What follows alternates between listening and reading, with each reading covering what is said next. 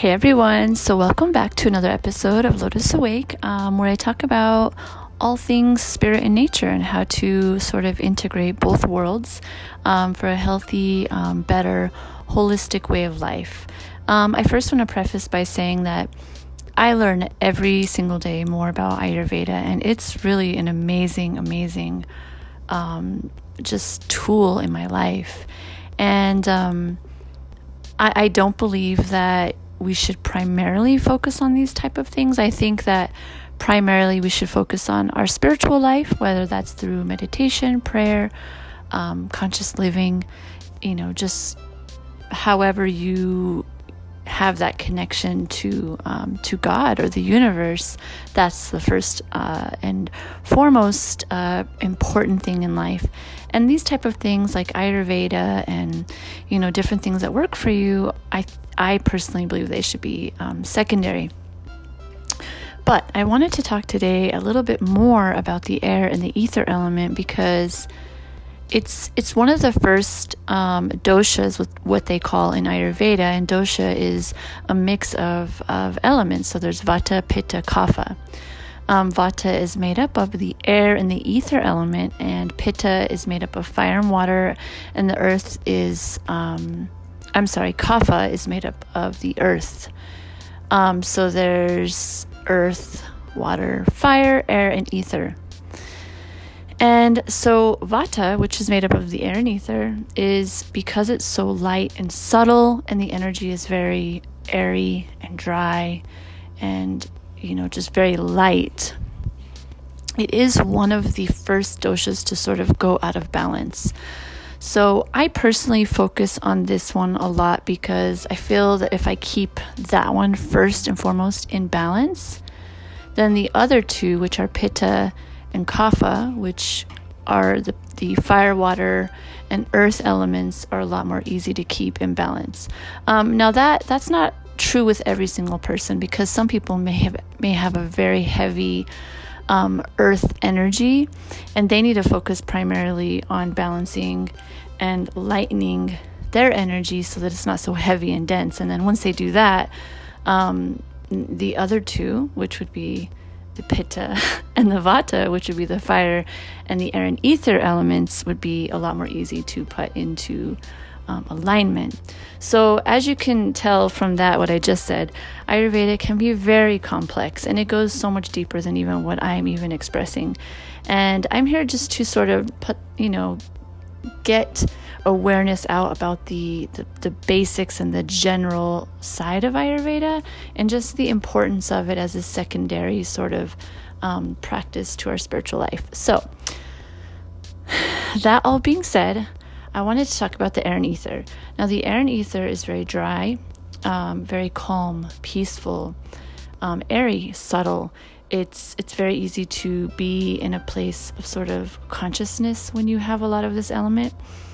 And so you'll see a lot of people who are artists or who are dancers or who really just very free-spirited have a lot of this element.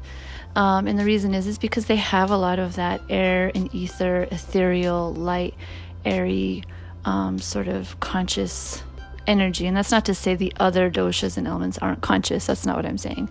But there's more of a subtlety to the air and ether element that is positioned within the Vata dosha, or is expressing itself through the Vata dosha.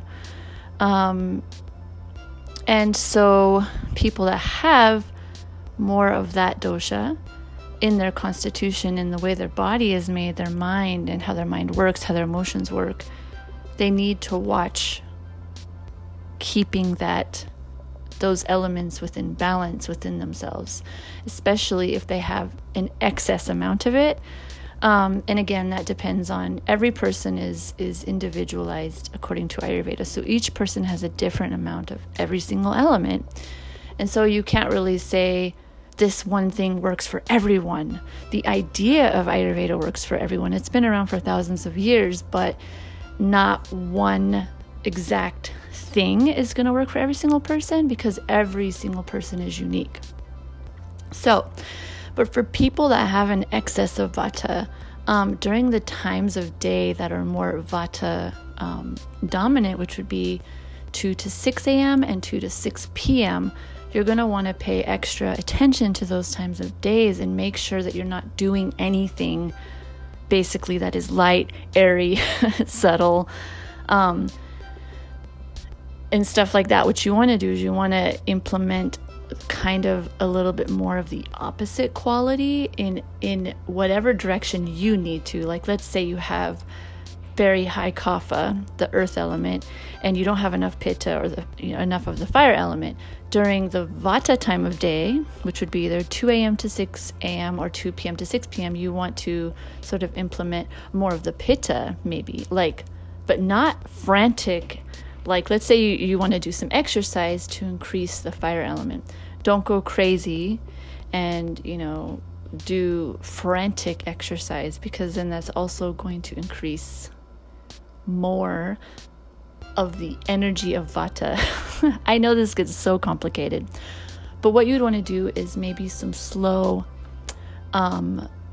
strengthening exercises, like maybe some yoga asana or hatha yoga, or something that's really slow but strengthening, that kind of increases the fire, but it's a very calm exercise.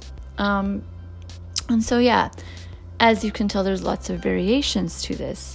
But one animal that we actually see a lot of air and ether in is birds. And birds carry a lot of the air and ethereal energies.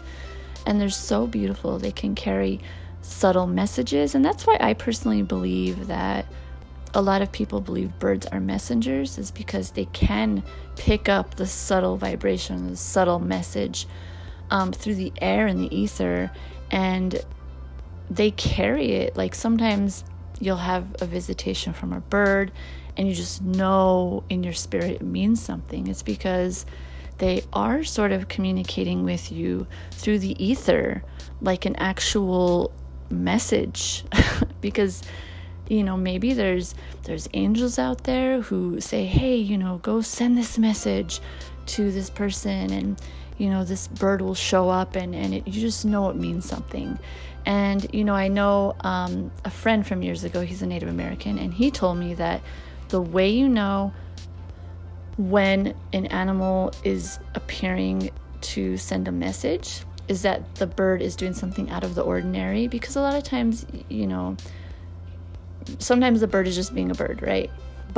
Or the animal or whatever. But if the bird is doing something really unusual and strange, and it appears at a weird time in your life or a weird moment, then you know that it sort of might mean something to you. And that's for each person to sort of determine on their own.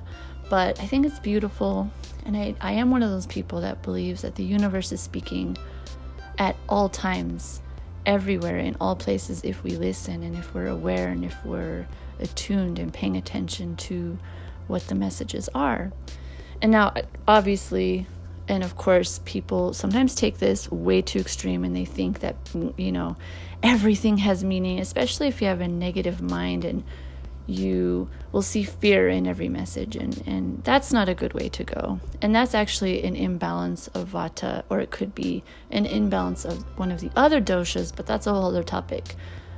But the whole idea of Ayurveda is to stay in balance. And the whole purpose of Ayurveda and even yoga asana is not so that we can just be obsessed with it. It's so that we can become balanced, so that our spiritual life has a foundation to sit upon. And so we will have more of a healthy and whole rooting system to sit upon, to where our tree can grow and then bloom and then fruit. And I always say that you can't have fruits if you don't have roots. And so it's really important to have that rooting system and foundation and stability and routine in our life, so that we can have something to grow upon, and yeah, that is just the whole message I feel has changed my life. And I just feel really that it's very important to remember that, it's the foundation that we sit upon,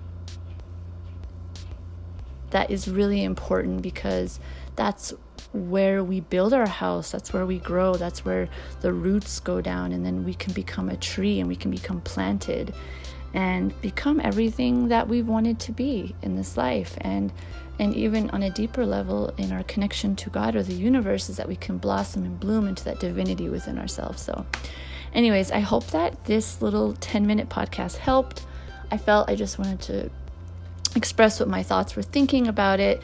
It's a lot easier than writing like a 5-page Instagram post. And you can follow me on Instagram. I'm there at Lotus Awake.